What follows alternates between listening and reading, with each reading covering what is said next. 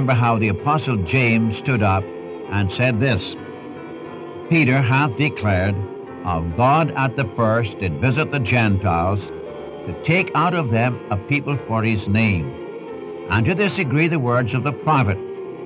And he's quoting now from Amos chapter 9. As it is written, after this I will return, and will build again the tabernacle of David which is fallen down, and I will build again the ruins thereof, and I will set it up, that the rest of men might seek after the Lord, and all the Gentiles upon whom my name is called, saith the Lord, who doeth all these things.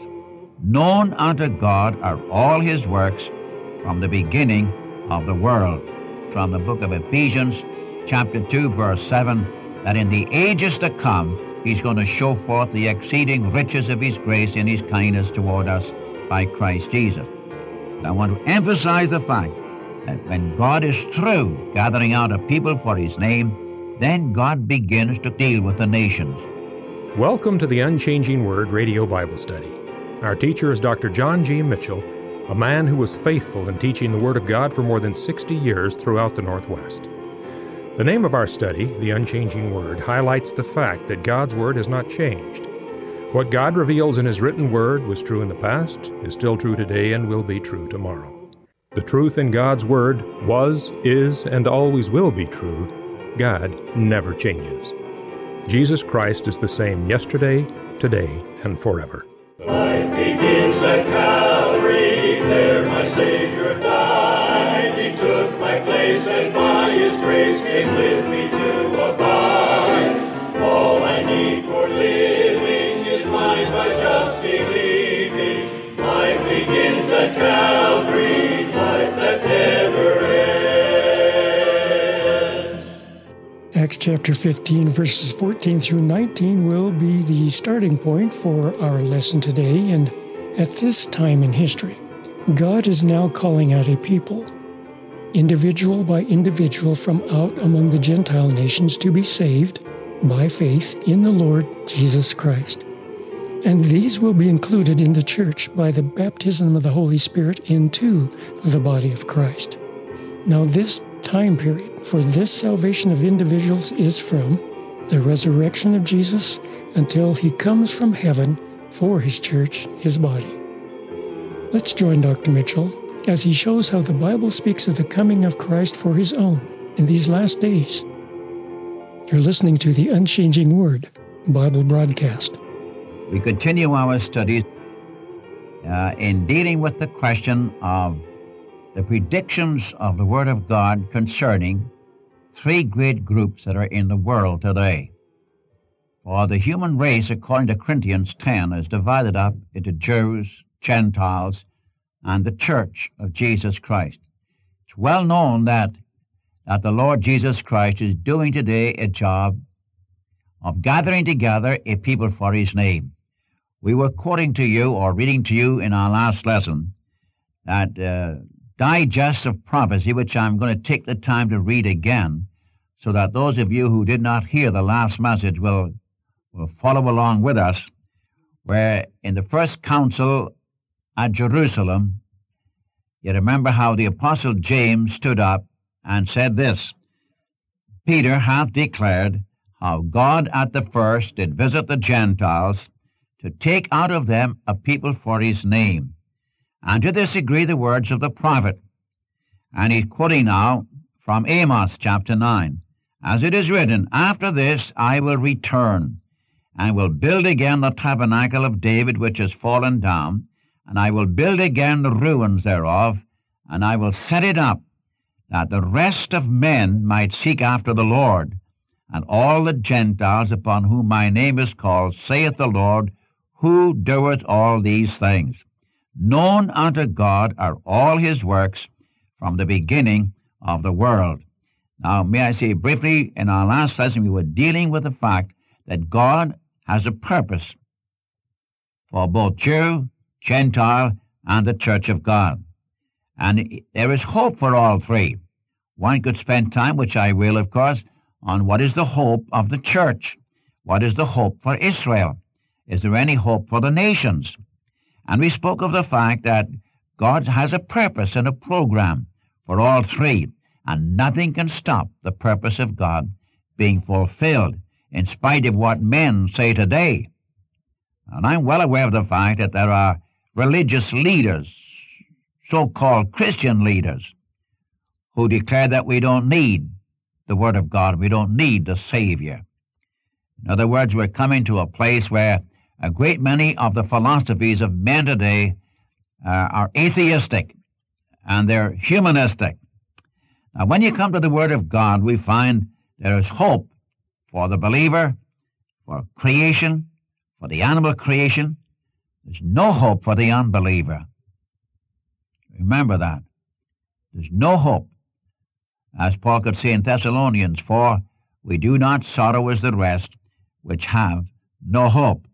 Then we spoke of the fact that the Bible speaks of ages past, it speaks of the present age, it speaks of the ages to come. We read of the last days for the church, the last days for Israel, the last days for the nations. This is in the Word of God. We read of the day of Christ, the day of the Lord, and the day of God, 3 different periods of time. And we were discussing this question in closing on our last lesson, that God today is gathering out a people for His name, not made up of nations, but made up of individuals.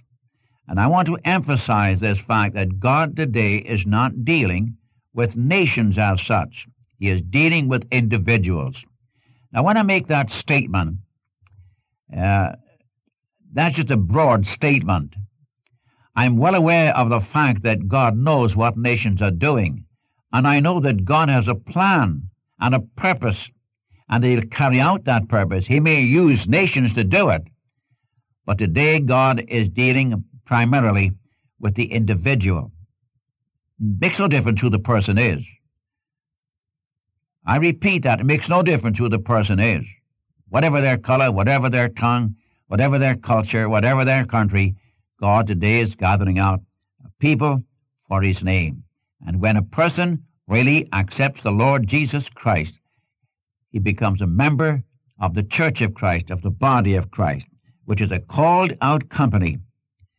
And God, through this church, the purpose of it is that He might display His grace and His wisdom through eternity. Now you have that, of course, and allow me to re-quote those 2 verses, those 2 or 3 verses from the book of Ephesians, chapter 2, verse 7, that in the ages to come, He's going to show forth the exceeding riches of His grace in His kindness toward us by Christ Jesus. And then in Ephesians chapter 3, about verses 9 through 11, where you remember the church was a mystery hidden in God, and that to all created intelligences, God is going to show forth His wisdom through the church. You see, we have a very important place in the program of God. But I want to emphasize the fact that when God is through gathering out a people for His name, then God begins to deal with the nations. You take for example, we who love the Savior. What is our job? We're to witness to individuals. We do not witness to the nations as such. You see, well, the nation is made up of individuals, yes, but it's the individual which we must reach. Our Lord could say in Acts chapter 1, the 8th verse, the Spirit of God shall come upon you, and you shall be my witnesses in Jerusalem, in Judea, in Samaria, to the uttermost parts of the earth. We're dealing with individuals. I'm well aware of that there are some who say they're not interested in individuals. They're talking about the mass, reach the people, the mass of people. My friend, you can't reach the people without the individual. And whatever men think is neither here nor there. God wants us to bear testimony, and He's gathering out a people for His name called the church. Now, just one more thing before I go into the last days concerning the church, and I'm going to do that. And that is this. Remember, the church is not Israel, and it's not a nation. I know there are those who claim that the church is spiritual Israel. I want to make that very, very clear to your mind. The church is not spiritual Israel. Israel is Israel. When you read your prophets, you'll find the judgments of God coming upon the nation Israel. No question about that. But he also makes wonderful promises and prophesies things concerning the godly remnant in Israel. And down through the centuries, God has had a godly remnant in Israel. Now you take Isaiah, Jeremiah, Ezekiel, Hosea, even you go down to Zechariah and Malachi, all through the prophets, you will notice, for example, let me give you an illustration of what I mean. In Isaiah chapter 28, I read that the people of Israel make a covenant with death. With hell, they are in agreement. They've made lies their refuge, and they hide themselves under falsehood. But listen to another verse in chapter 26, when he said, "Come, my people, enter within your closets, until the indignation is past." God is going to come and deal with the nations in his wrath. But he says to the godly remnant, "Come." This is not the church. This is not the church. You don't find the church in the Old Testament. Ephesians chapter 3 declares it was a mystery hidden in God from past generations, and now made manifest through his holy apostles and prophets. Not Old Testament prophets, New Testament prophets. I want this very clear in your mind. So when I'm speaking about the church, I'm speaking about something that was not known in the Old Testament. Now, I'm not saying there were no saints in the Old Testament. Again, we come down to another question. Are all saints in the Bible the same? Of course they're not. You've got those who knew the Lord before the flood. There were those who knew the Lord between the flood and Abraham, between Abraham and Moses, between Moses and the coming of the Savior, between the resurrection of the Lord until his return. Then you've got those who are saved in the Great Tribulation period. They have those who are saved in the Kingdom period. And these are saints. They're saved. They have life eternal. But this union with Christ in this special relationship with the Savior, this is what God is doing today, and it's called the church. As Ephesians 1 says, that we are the fullness of him that filleth all and in all. And I believe I'm dealing with a basic fact. I've received letters, for example, from some who disagree with what I have been saying with respect to the prophetic picture. Well, I expect that. But the basic trouble is not in the field of prophecy. The basic trouble, the basic difference is what is the church. There are those who believe the church started with Adam. There are those who believe the church started with Abraham. And there are those who believe the church started on the day of Pentecost when the Spirit of God baptized believers into the body of Christ. And this is where I stand. I'm not having any argument with you. You believe what you want to. But I'm just stating, as far as I know my Bible, the moment a person in this generation, since the resurrection of Christ, until the Lord returns, every individual who receives the Savior becomes a member of the body of Christ. They're baptized by the Spirit into the body of Christ. This means union with Christ. And it's through this company that God is going to display his grace through eternity. It's through this company he's going to teach and reveal his wisdom to all created intelligences in heaven and earth, wherever they may be in the universe. In other words, the church is a particular, distinct company of people between the resurrection and exaltation of our Savior until he returns to translate the church. And when the church is translated to be with the Lord, then he begins to deal with the nations and with Israel.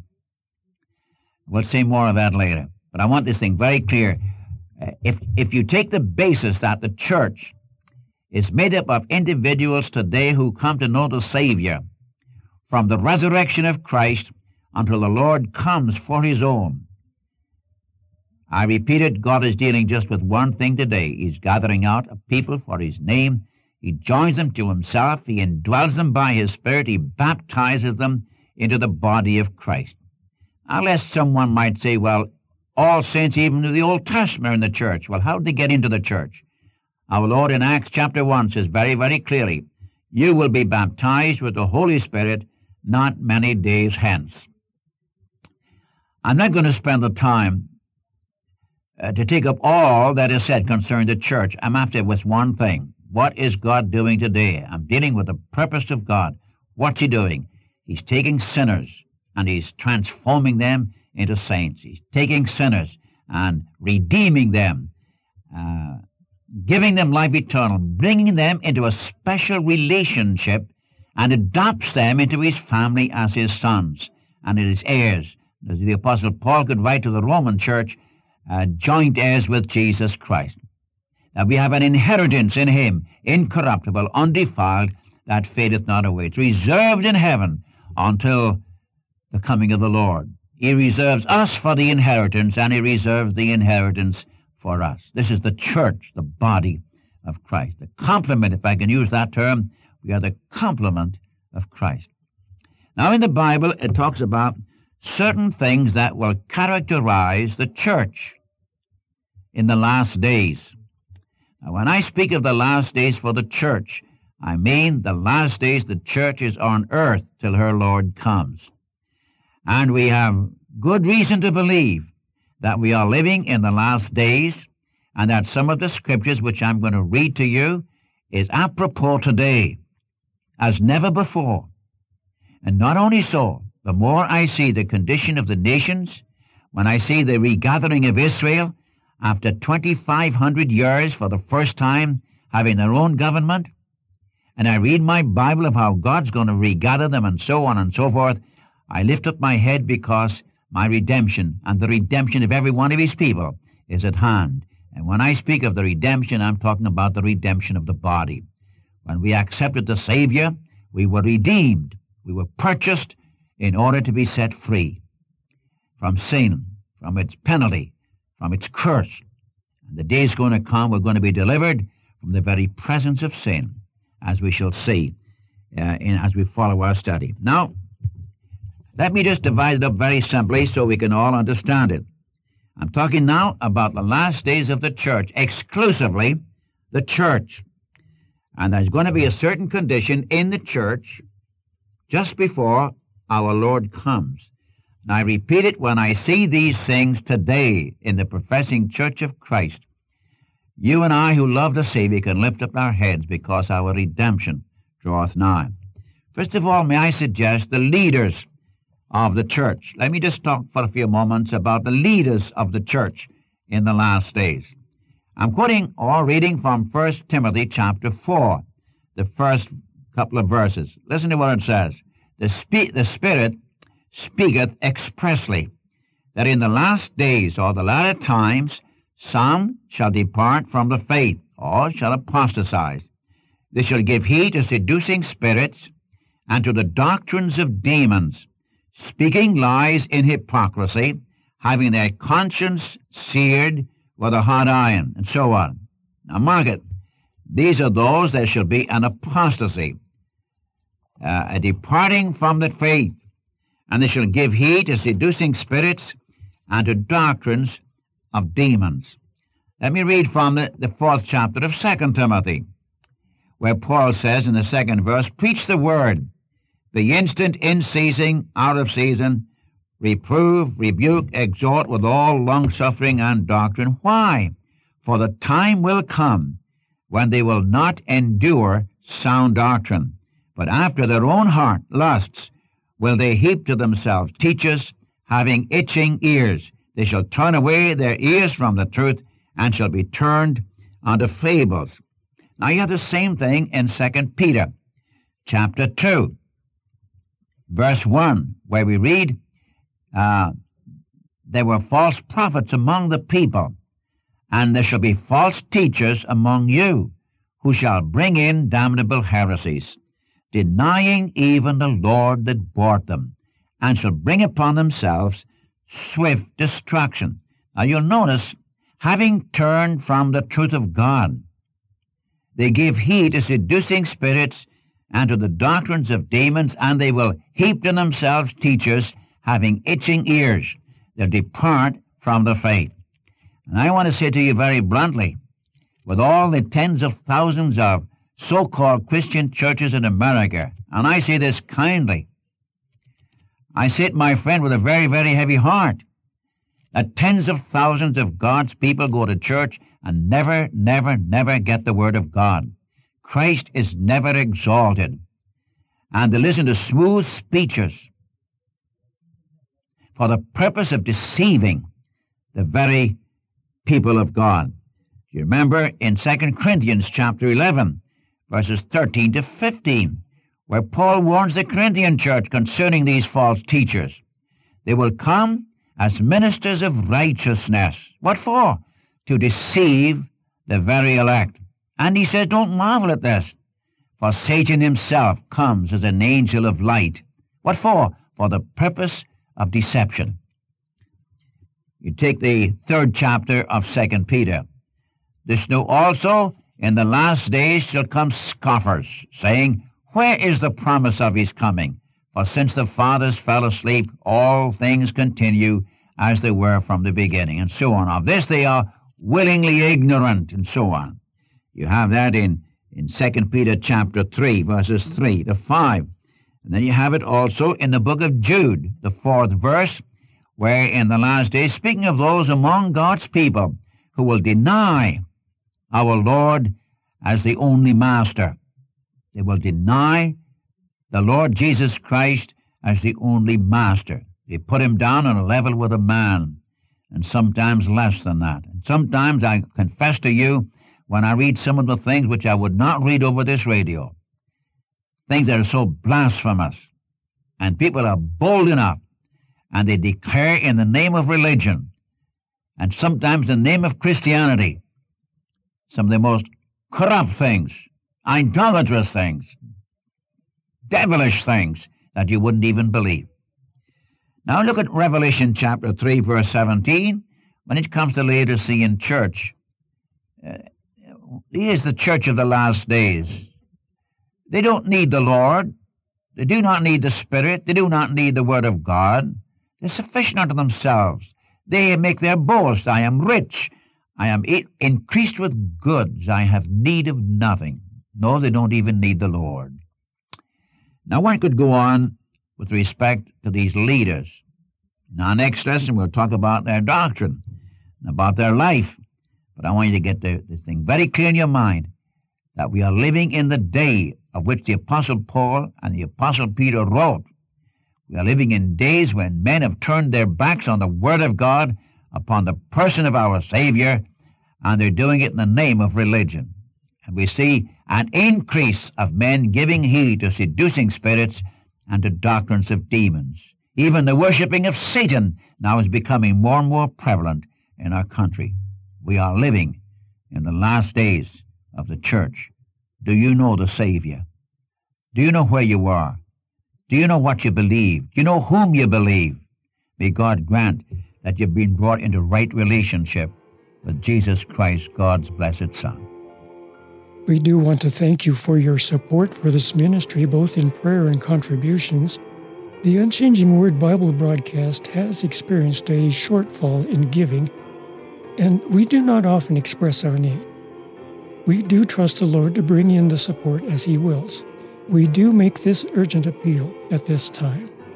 Would you be so kind as to ask the Lord in prayer how you can help? And we do want to thank you for your continued support. God bless you. I see His blessed face above.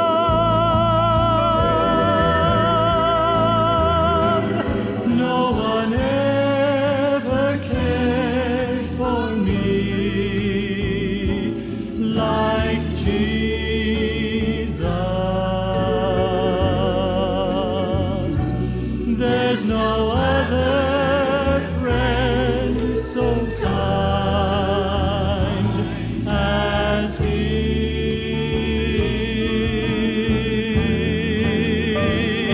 No one else could take the sin and darkness from me.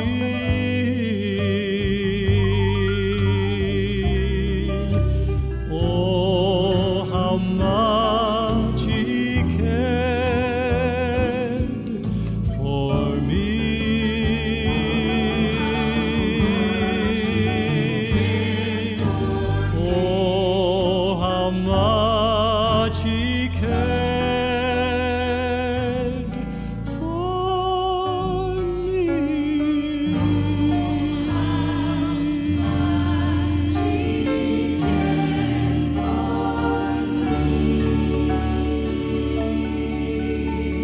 Thank you for listening to the Unchanging Word Radio Bible Study today.